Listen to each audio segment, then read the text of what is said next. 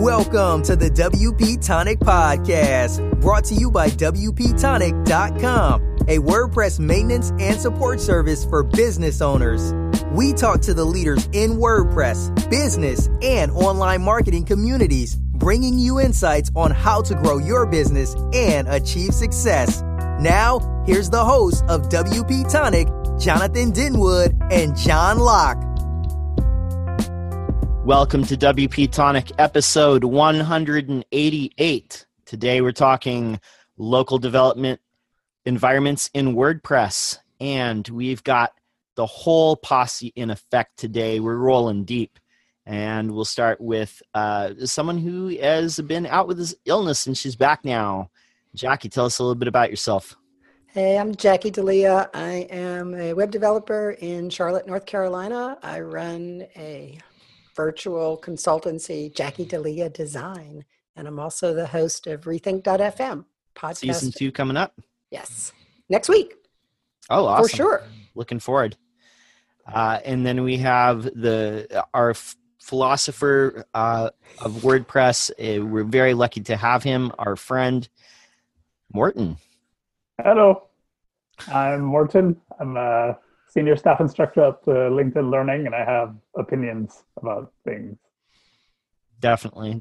Yes, you do. And then we have our longtime colleague, a friend of the show since almost the very, very beginning, Sally Getch.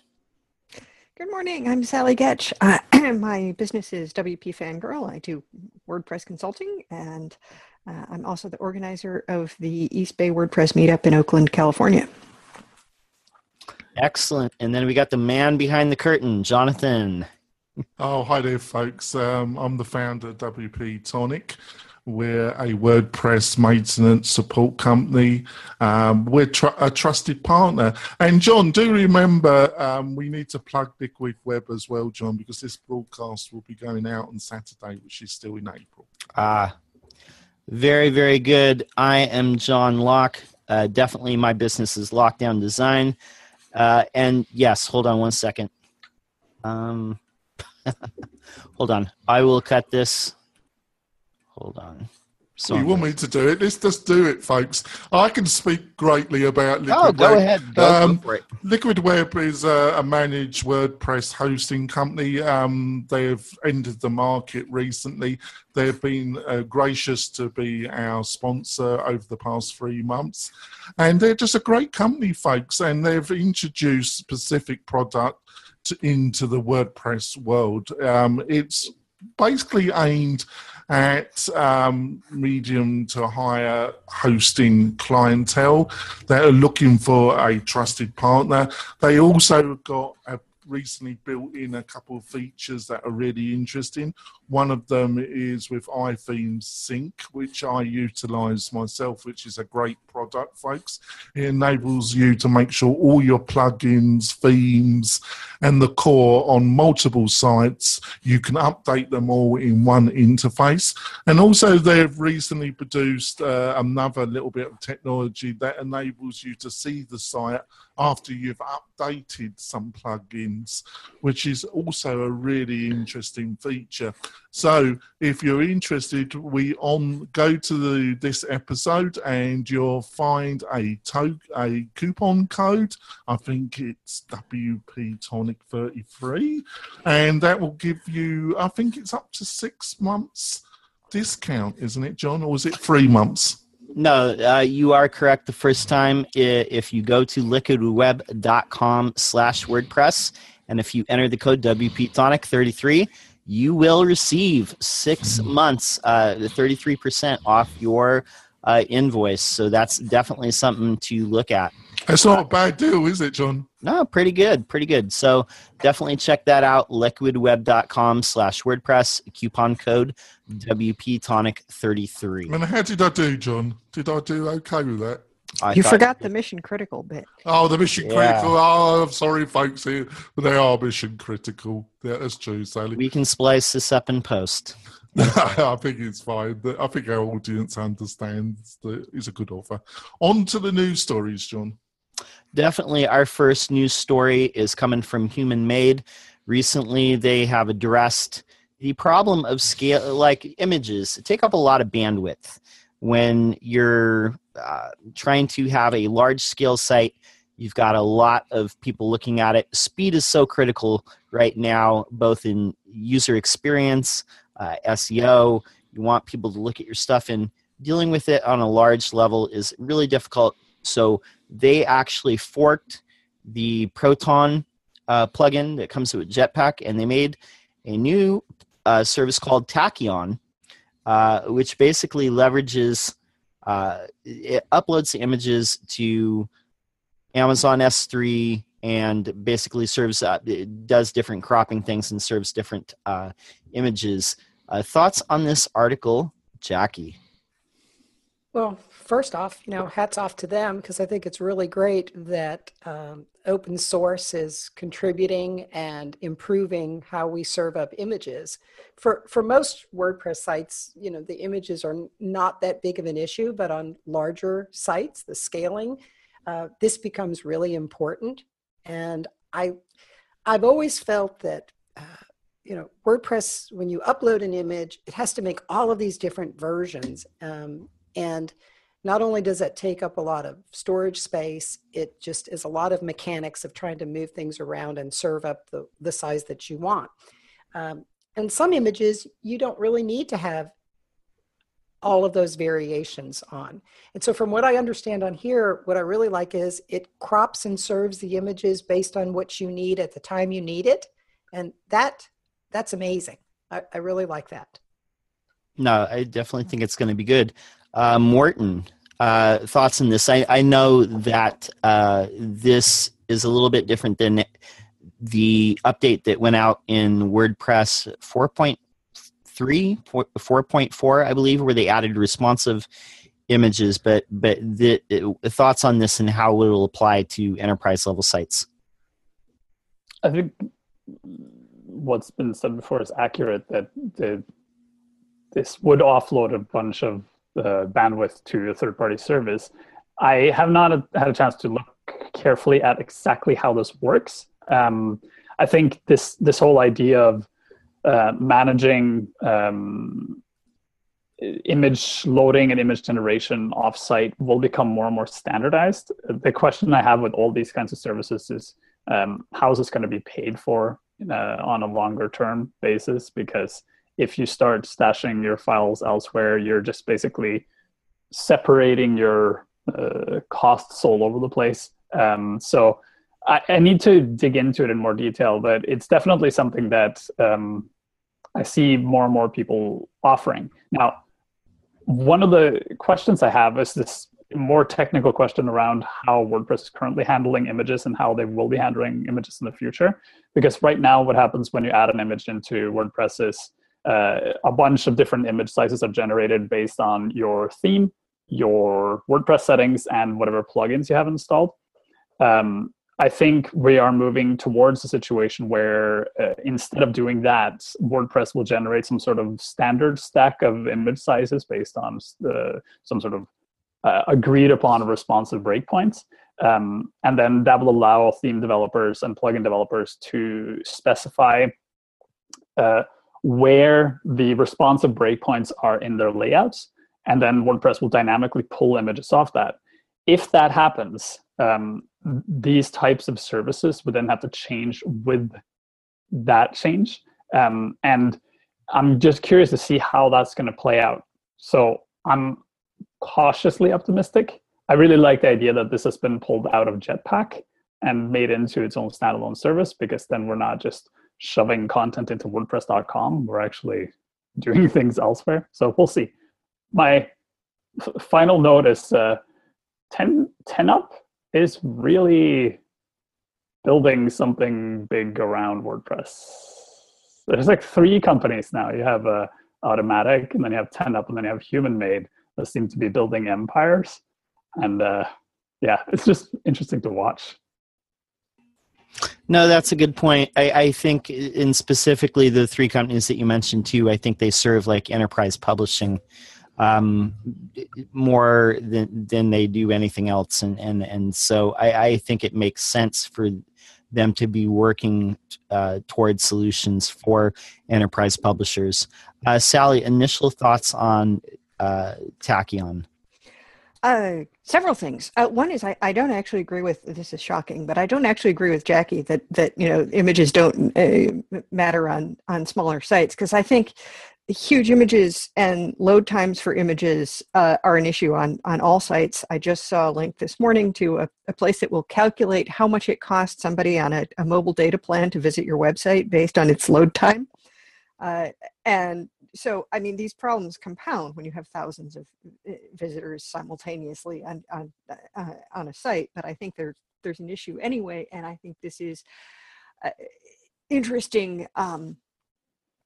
I also saw something recently from Delicious Brains, is a plugin where instead of specifying a bunch of custom image sizes in your theme because you want to use them as, header images or featured images or whatever, and then every single freaking image that you upload gets created in every single size, or something like Co-Authors Plus, which then creates every image you upload anywhere in a whole bunch of different Gravatar sizes. Thanks heaps, guys.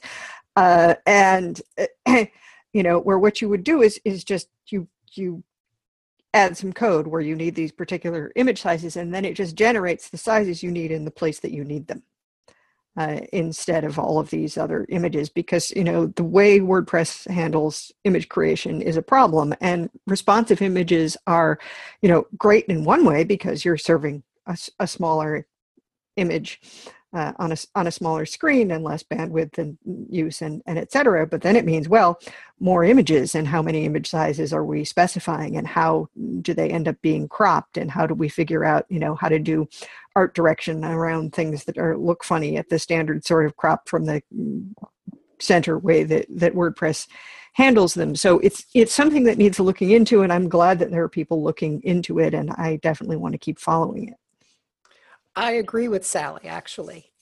My point is that on a smaller site, I don't think it's necessary that you have to offload your images somewhere else to serve them. I think there's got to be a better way within WordPress and to serve up images that are scaled properly for mobile. So I do agree with her. I think that one thing that you're pointing out, Sally, that is I've thought about, when I encounter it in the wild is, some themes, some sites, they have all these different crop sizes, and it's very just annoying, and it just seems like it'd be problematic, and just, the larger the site, and if you have a ton of crop sizes, it just ends up being just a hot mess for storage. So if there's a way to just select the crops that you want for the images that you want, I think that would be a huge step. So we'll see how that plays out. Jonathan, thoughts on Tachyon? Well, just reply to what you just said, John. Most clients don't even know what a pixel dimension is. So it's great, I know and but how the average punter would know, God knows. The other thing is I'm using a similar service, a plugin from Delicious Brain, and it does something really quite similar on the WP Tonic website, and you set up a Amazon S3 account, and I think it's the first 5 gig of storage, and I think it's free or very nominal.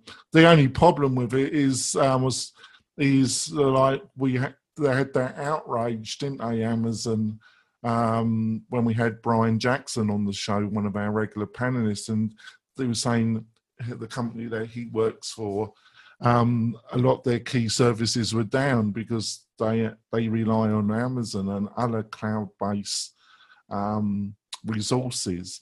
So you do have to watch that, because I don't think it affected the WP Tonic site because of all the caching. But, it can be on a large site. That could be an issue, couldn't it be, John? And finally, a bit about what Morton said is that I just don't think it's those specific, like 10 Up and other companies are doing this. I think they're all looking at providing plug-in services. You know, this is why GoDaddy has been on a bit of a buying spree with, you know, to buy companies and intellectual capital to make them more competitive in the WordPress hosting sector, isn't it, John? And definitely, I think that's something maybe that could be like its own episode at some point, talking about how there is sort of a consolidation that is going on and what that could mean for the future of WordPress. But for I want to move on to our second news story. And this one is not a WordPress specific one. This one comes from the Win Without Pitching site, Blair Enns, if anyone knows who that is, wrote an article that some people might find a little controversial, and it's called "Is the Design Firm an Endangered Species?" And he put forth a few ideas here that I think a lot of people would have a strong position on one way or the other. One thing that he said is most clients don't follow design consultancies. It's usually design consultancies following other people. The implication is that design is becoming a little bit more commodified, and just selling design by itself is not something that people are going to be able to do across the board for much longer. He said that you're in either one of three businesses. You're either in marketing, communications, or product development, and web design is a tool that you use to further one of those goals. And he put forth a challenge for people to kind of decide which business they're really in and what they're using. Then he goes on to say that if you're selling design thinking or human-made design is kind of a extra feature of your design firm, that unless your name is IDEO, that you're really not doing anything but doing free advertising for IDEO, because they're the ones that kind of invented that. And then he also said, if you're a branding agency, so is everyone else. And unless you're one of these global agencies, a very select few, you probably are not as distinct as you think you are. The one class of consultancy that he put is kind of exempt, or the rock star designers that people seek out just based on their name alone. He said that it's a good goal to find, but not many people are going to be able to do that. So I wanted to start with Jackie with thoughts on this article and thoughts on where the design industry is going as a whole. Are you talking about just web design, or are we talking about a lot more than just I don't think the article is talking about just web design. I think they're talking about design, period. I think design has to have a purpose. I mean, there's a reason why you want to have a design created, and it needs to fulfill some goal, right? So when I read the article, I got mostly is there, you need to be marketing your purpose, you know, of why you're creating something and what the end result is going to be, or what the goal is, versus you're just designing, right? So if I'm going to be hiring a company to design something, there's a reason why I'm asking them to design something, because I want it to achieve a goal. And I think what they were saying in there is that you should be focusing on your own marketing about what the goal is and how you are helping your client find and deliver that goal. Yeah, definitely. I think selling just design for the sake of this is going to look better than your competitors is becoming a tougher and tougher sell. And I think embracing, you know, the fact that web design is a tool to achieve a goal is something that a lot of firms are going to have to be doing if they're not already doing that. Morton, thoughts on this article? I haven't read the article, so I'm just going to make general thoughts. Yeah, spitball it, man. Long. It's a crazy long. I can write long articles. I can't. My dyslexia prevents me from reading them. So I'm just the same. I just cannot read them. I just skim them. Two observations. First of all, what I'm seeing in the bigger web design community is this really interesting trend where a lot of the big agencies that used to be huge independent agencies that were very influential are being eaten by corporations. The reason is these agencies are used to kind of outsource their work to whoever wanted to pay. The people who hired them realized, actually, we need design teams on our staff. So they just eat entire agencies and say, like, no, you're no longer working for anyone. You're just working for us. We're just going to hire a lot of you and give you a ton of money, and then you work in-house. And one of the consequences of that, as an example, is anecdotally, I've been told an Event Apart, the big web design conference, several years ago, the majority of attendees were freelancers and people who were working in small agencies. Today, the majority of attendees are in-house designers. So the majority of people who go to an Event Apart, which is the biggest and most significant web design conference, are people who work for individual companies and just do design for those companies.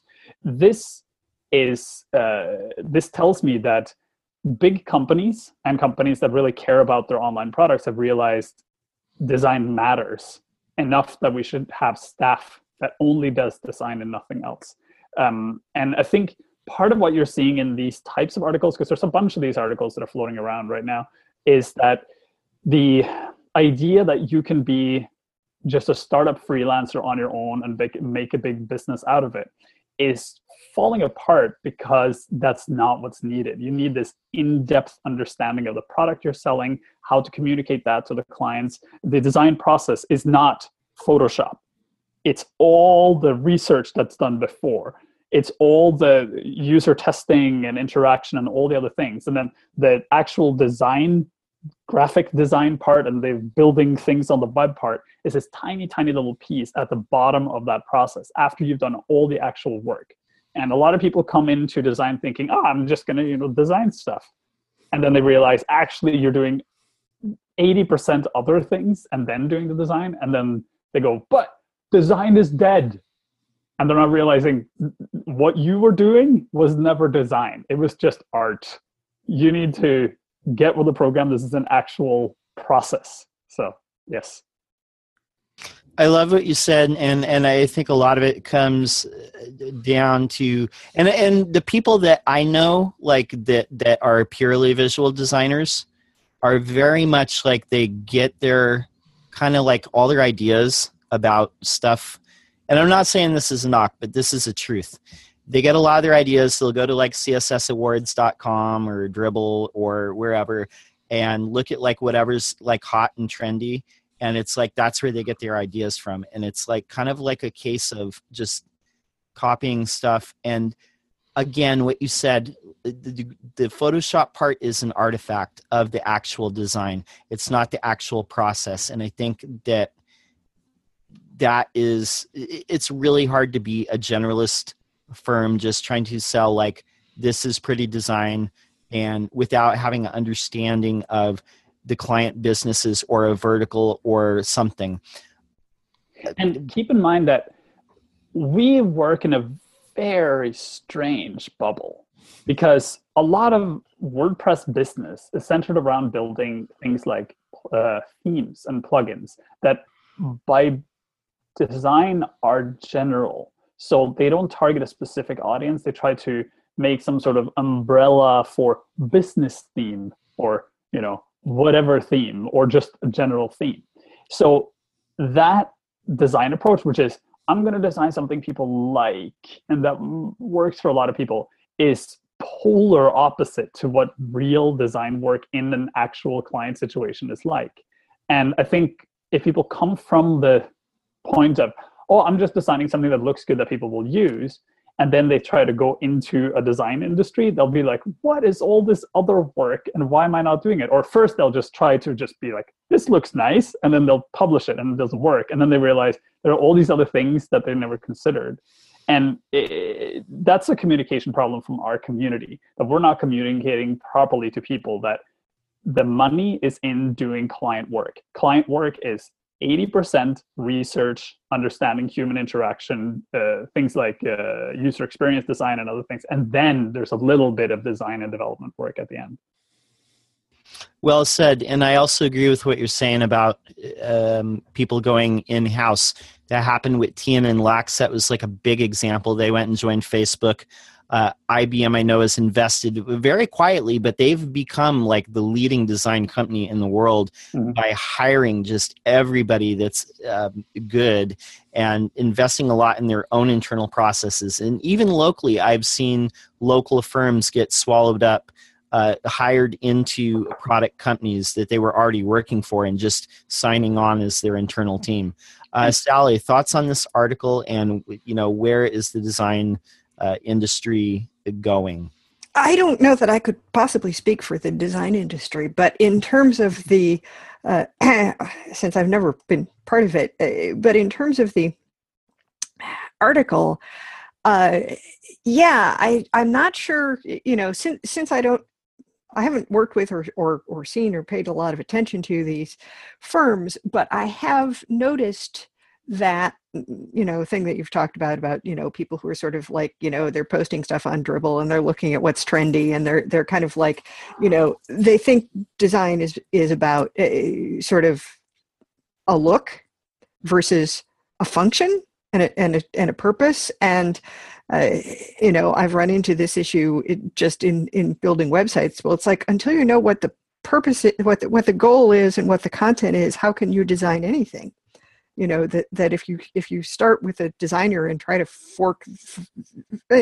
try then to wedge all of your content and your function and your business goal into it, you're going to run into problems. And it's like, designing a website is kind of like designing a car. You need to have all the understanding of what this needs to do and how it needs to work, and that's going to affect how it looks. And there is a place for people who do decoration, and there is a place for people who do illustration, and there is a point in the process for now that we know what it needs to do, how do we make it look nice? But there is not necessarily a place for getting to be big and making a lot of money, just doing that little specific part of the job. And I think that's true in general, right? As a person who starts out with a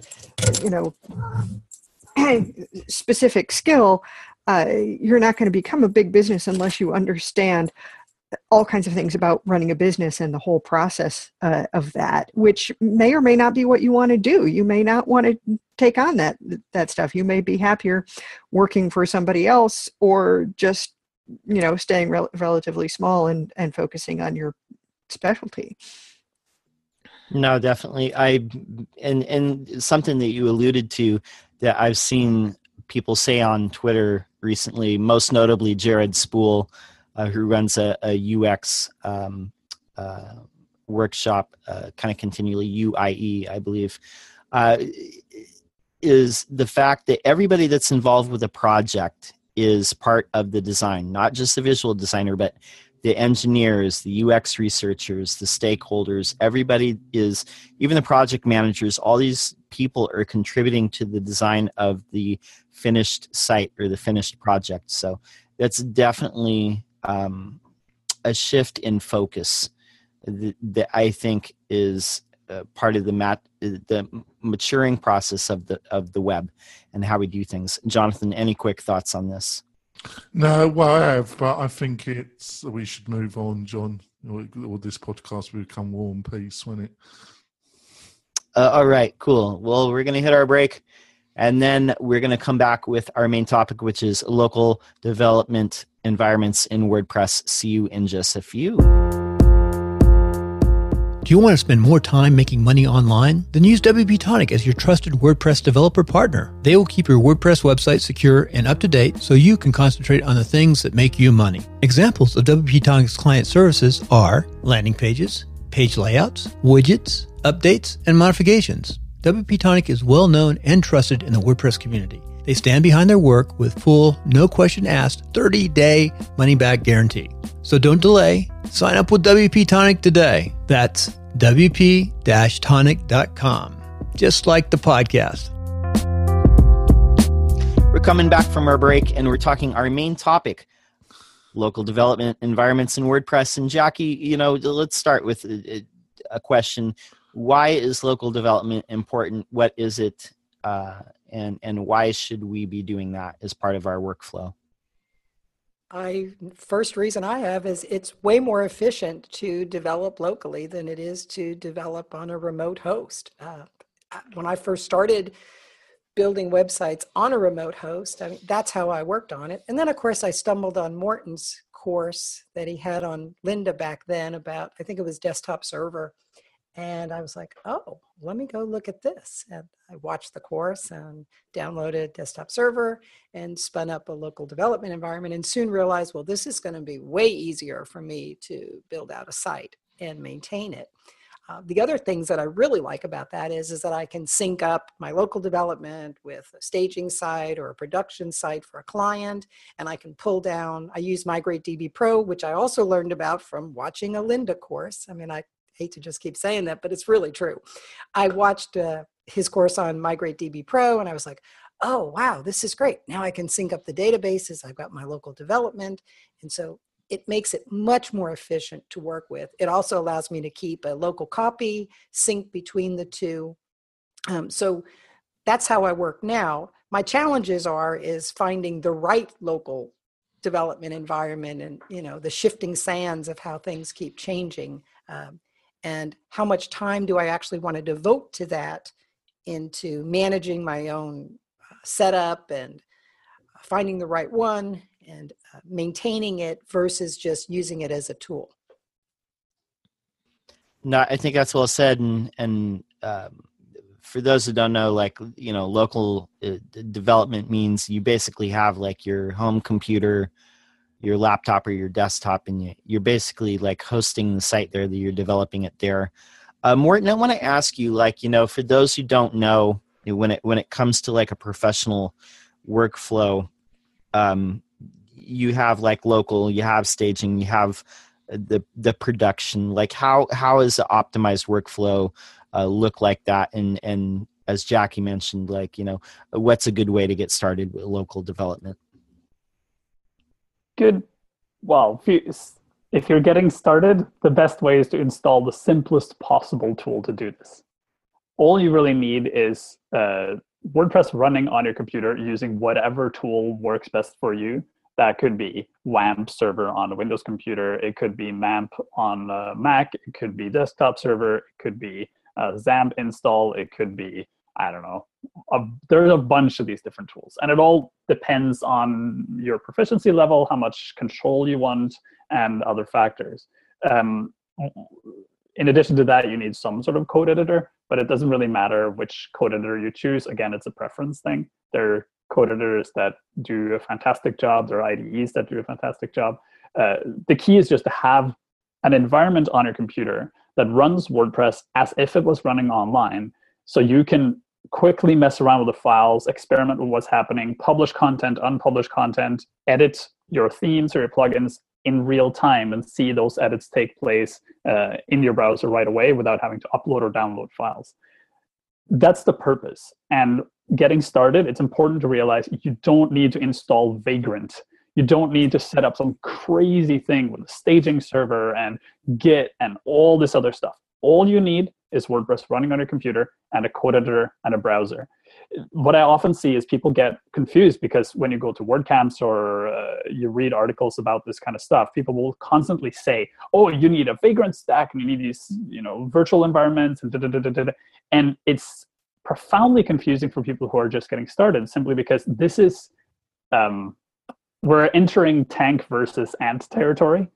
It's way too much stuff to do something very simple.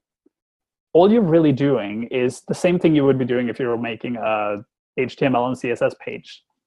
You're building it on your computer and then running it in the browser, and then eventually you'll migrate it online. The reason why you need one of these tools is because WordPress relies on a web server that has PHP support, and it relies on some sort of database in the background. Now, exactly what that looks like is relatively irrelevant. You just need those two components to get WordPress to run in the browser. So when you then scale that up to a larger more production type scenario, you get into a whole bunch of things. Like you can use command line tools to run the process in the background for you. You can use something like Vagrant to duplicate this server environment your application will eventually run on your computer, and to do things like sync your environment between other people. So if you're working on a team, all the people on the team can see the same stuff at the same time. You use Git to make sure that you have version control in your own code. You can then sync it up to GitHub or Bitbucket or whatever you want online, or a private Git server to make sure that other people can access that content and that you can have it across multiple computers. So you can make the process really complicated. All that said, today, the only time I've ever used Vagrant for anything in WordPress was when I was brought into a project where the original project developer used Vagrant. I have never seen a use for it other than that scenario. Like, I would never recommend using anything as complicated as Vagrant for personal work on and development, simply because it adds a complexity layer that's just ridiculously high for something you don't need. There are very few scenarios where you need to be able to duplicate the server environment exactly on your computer, unless you're working in some sort of very specific scenario, which is highly unlikely. So these are great tools, but they are for enterprise development. And unless you're working on enterprise, it's just a waste of time and a waste of resources to set them up. So just use MAMP or WAMP or desktop server, whatever fits you the best. That's actually enough. I'm so happy that you're saying that. Yeah, I'm a pragmatist. Yeah, I mean, I can't tell you how many times I've been. You can deal with the heat well then. I've been to WordCamps and sat in what are they called? The happiness bars, and had people come up to me and said, "I'm starting WordPress development and I need someone to help me set up Vagrant." And then there's someone there going, "Okay, I'm going to set all this stuff up for you." And I'm like, "No, stop! Don't do that. This is never going to work for you. To understand the stuff, you need such an in-depth understanding of command line, and it's not necessary. All you need is a very simple setup." And to be honest, the two best applications, if you're just getting started and don't want any work here, is either desktop server, because it's just a single install that sets up everything for you, or Bitnami, because both these applications, you just dump them into your computer. It doesn't matter what platform you're on, they just work, and they set all the pieces for you and run WordPress automatically. So you don't need to know how things are pieced together. It just works. I've got to say, the one that we had Dusty from Flywheel on Wednesday, we interviewed him, and Local, I've been utilising Local a bit, and I've been quite impressed with it. I don't know if any of the other team. I'm using it right now too, and the only reason I am is because I just wanted to change my PHP version. I wanted to start developing on 7, and Desktop Server still hasn't updated their PHP yet. So Local by Flywheel's free, so I downloaded it and set it up, and I'm using it for current development right now. But I have a lot of client sites and things that are still in Desktop Server, and so I have both of them running it right now. But I do like Local by Flywheel. It does have some, it's a little buggy still. It has some issues. It doesn't do very well if you have a lot of installs all running at the same time. So I've learned that I need to stop most of them and then just start the ones that I currently want to work with. I find it works a little better. The other thing you got to remember too is if you are using a workflow like Gulp or something, and you have a lot of node modules downloaded, if you try to clone that site and you have all those files in there, it sometimes does not finish. It bogs down and dies in the middle of the clone or trying to make a blueprint. So what you got to remember to do is go delete your node modules folder and then go and do it, and it works. So I'm working through those issues, but I do like it. It's meets a need for me. That's interesting. I know what you're talking about with this. Anytime you use Node as a command line tool, you have the problem of infinite depth of dependencies that just goes on and on and on forever. And most computers just can't handle the stacking of folders when you try to copy things. To get around that problem, I've actually developed this process that, according to someone I talked to, is totally ridiculous, which is, if I'm developing a theme and I have to use a bunch of command line tools to do something. Like I have Post CSS and Auto Prefixer and a browser preview and just a pile of crap running at the same time, right? What I do is I place the theme with its dependencies and everything outside the WordPress project, and then I use the command line to store the actual distribution copy in the WordPress install on my computer, and then publish that out. And then I use Git to sync the development environment, and I ignore the node modules folder. So that way, and you can do this with inside any of these applications, but it bypasses the problem of trying to duplicate the node modules. It only duplicates the finalized version of the theme that you are going to publish, which is the one WordPress should be seeing anyway. And because you're using the command line to constantly sync these files across, you'll never have a situation where you make a change in your development environment, which happens to sit outside WordPress, and then that change doesn't take effect in the WordPress site. And there are other ways of doing this, but they require a lot of ignore files to say, ignore this folder, also ignore this folder, or maybe that subfolder within the folder. So by moving the actual development stack outside of the development application, you're avoiding the problem and just serving up, because all you're running WordPress for is previewing in the browser. You're not running WordPress to test the code itself as you're writing it. It's just there to preview in the browser to make sure it works.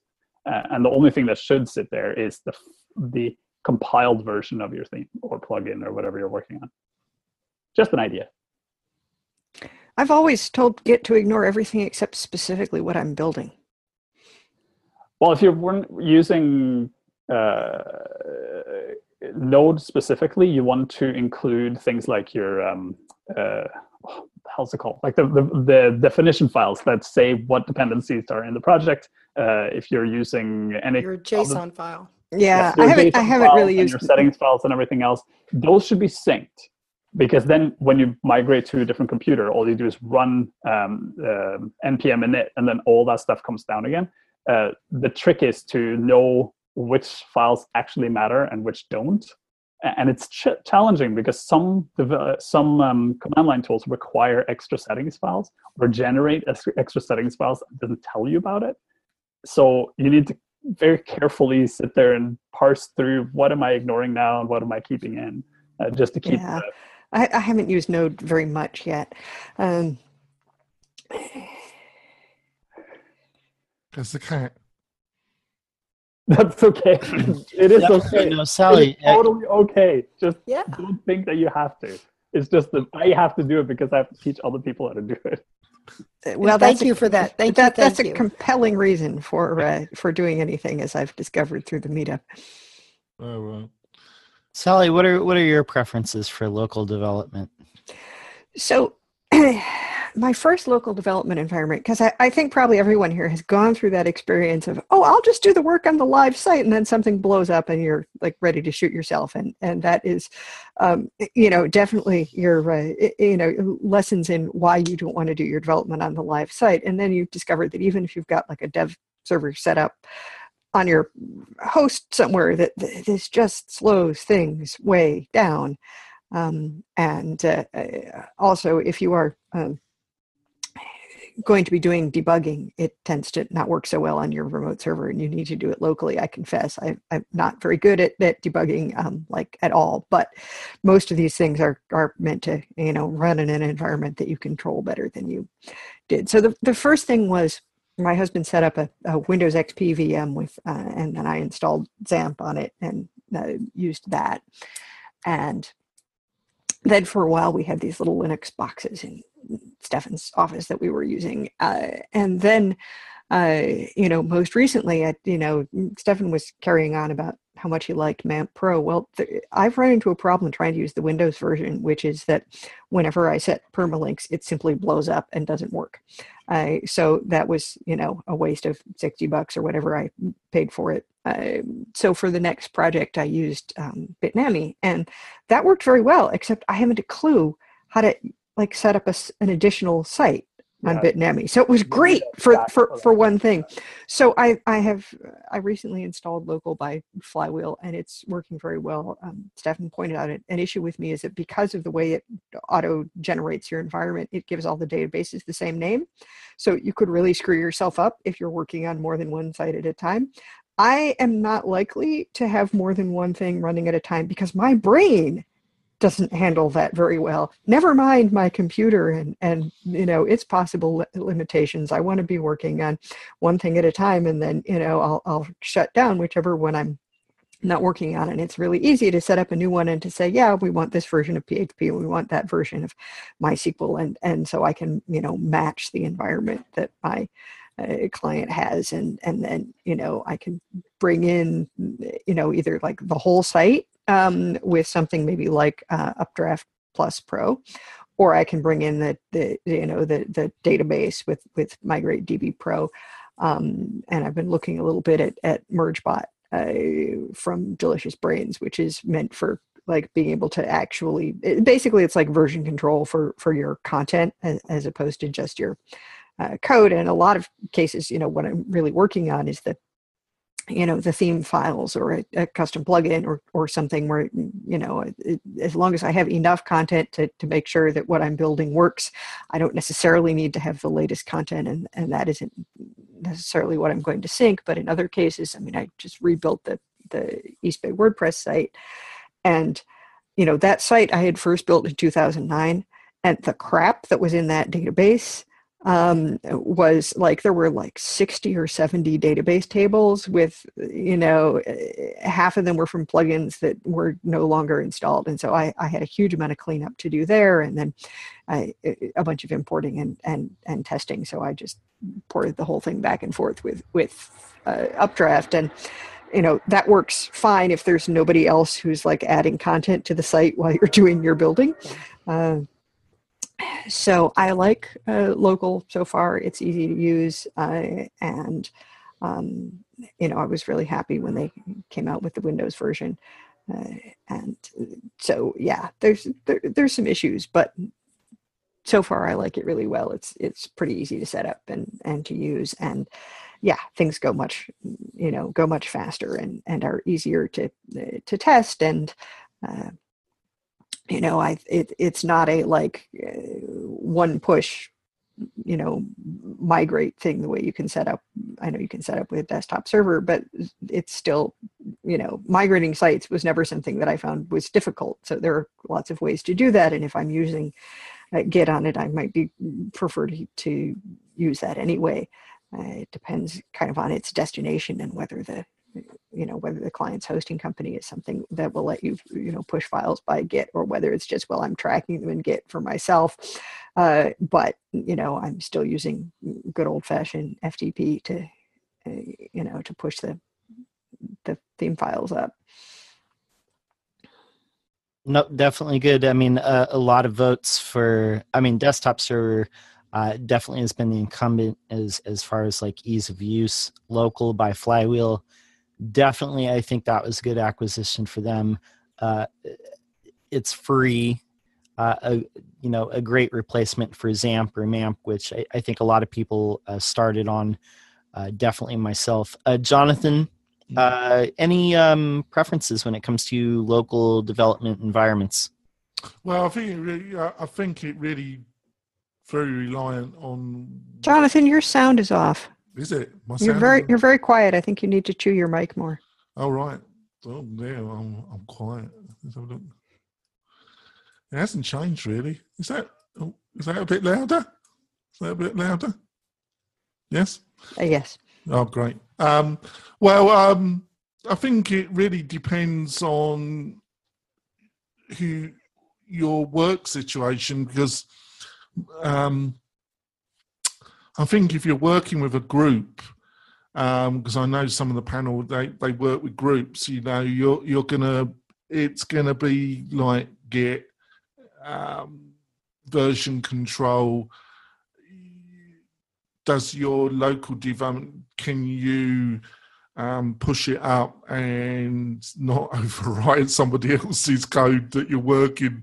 Because that even if it's pre-production site, it's not going to go down very well, isn't it? And then you got people like you. I've got a small team. We're maintenance, and we do kind of updates on people's themes, small customizations. And then there's somebody like you, John, where you're doing a little bit of that, but also you're doing a lot of custom work, aren't you, John? And Jackie's a mixture of everything, and so is Morton. So it really, you've got to match your local environment to your requirements. And I think Morton kind of pointed that out, because I agree with Morton. You go to these WordCamps, and I found it, I didn't agree with, I saw some of what Morton has seen, where they're pushing a very advanced solution, which has its role if you're in a group scenario on a kind of SaaS production product, you would need that type of setup. But for other people, it's totally over the top. So I used to use MAMP, and then I recently, a little bit of tinkering and that, and a little bit of client work, I've been just using local. And it's been working for me. But it really, I think what people should get from this is it really depends on the work environment that you're dealing with, doesn't it, John? I think it really does depend. I mean, if you're working in conjunction with other people, I know there's lots of solutions for Mac. I know for Windows, I've used SourceTree before to sync up with the team. If we're having everything like on GitHub before, that doesn't happen like all the time. But that's one solution for sure. But definitely, I mean, there are solutions out there for local development. It's a good idea. I mean, like I said, you can find Xamarin MAMP. If you want to pay for the service, you could definitely use Desktop Server. If you want to use open source solutions, there's definitely Bitnami, and there's Local by Flywheel are great solutions. And a lot of those support FTP, SSH, Git. So, there's definitely things out there. Jackie. John, I wanted to bring up one other point that I've come across is be sure to back up your database when you are working locally. Always. Because some of these are virtual. They don't, if something crashes in the middle, there's not a place you can go to grab your database as it was the last time you saved it. Mm-hmm. So it's something to definitely be aware of. I know in Local by Flywheel, it sounds like it only saves it when you stop it or shut it off. I'm not really sure how the mechanics of that work, but I've had a database get corrupted, and I've had to actually just recreate the site again and pull the data down again. So what I do typically, and like Sally mentioned, is, something like Updraft Plus or some backup program, have it installed on your local WordPress install. And I just set mine up to automatically back up the database every 4 hours. And then if I've done a bunch of work that I know is critical that I don't want to have to go back and redo, I can just click a button and do a backup of the database. And then that'll be a file backup that if I needed to recreate it later, I could pull it in and do that versus trying to deal with a corrupted thing in a virtual box somewhere, which to me is just very confusing and not possible to restore. No, you bring up an excellent point, and that's something that I advise as well. That's something I do like anytime I have any development environment. I, at the very least, I back it up at the end of each session where I'm developing each environment. And if you're doing anything new, I mean, back up often, back up early, and definitely I use Updraft Plus as well.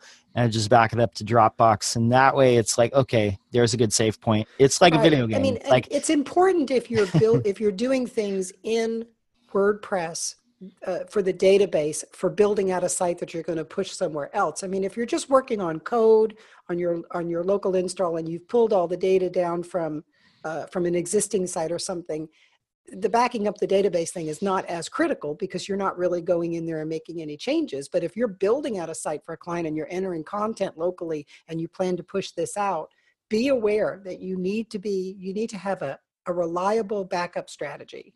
and back up often, especially after you've done a lot of work. No, I think that's really critical. And yeah, even with small sites, back up the database, because entering all that stuff again is just a pain. And you don't want to be doing that. And if it's a site of any size, like anything above, 50 or 100 pages or 200, 400, yeah, back 10. that stuff up. Yeah, even 10. I mean, you don't want to be entering all that stuff again. But it's just something to be aware of. It's not that if something goes wrong, you can just like restart your local by flywheel and everything's going to be there, because it's not. So you'll be surprised. Excellent point. Any closing thoughts from the panel? No? Okay, well, definitely. I think this has been an excellent episode. I think we've given people a lot of options. Definitely check out Morton's course on desktop server. I think that's definitely something to check out. And if you're looking for services, XAMPP, MAMP, desktop server, Bitnami, local by flywheel, definitely things to check out. And MigrateDB Pro too, because without that, the database is nothing. So you don't have any of that. Nope. Great point.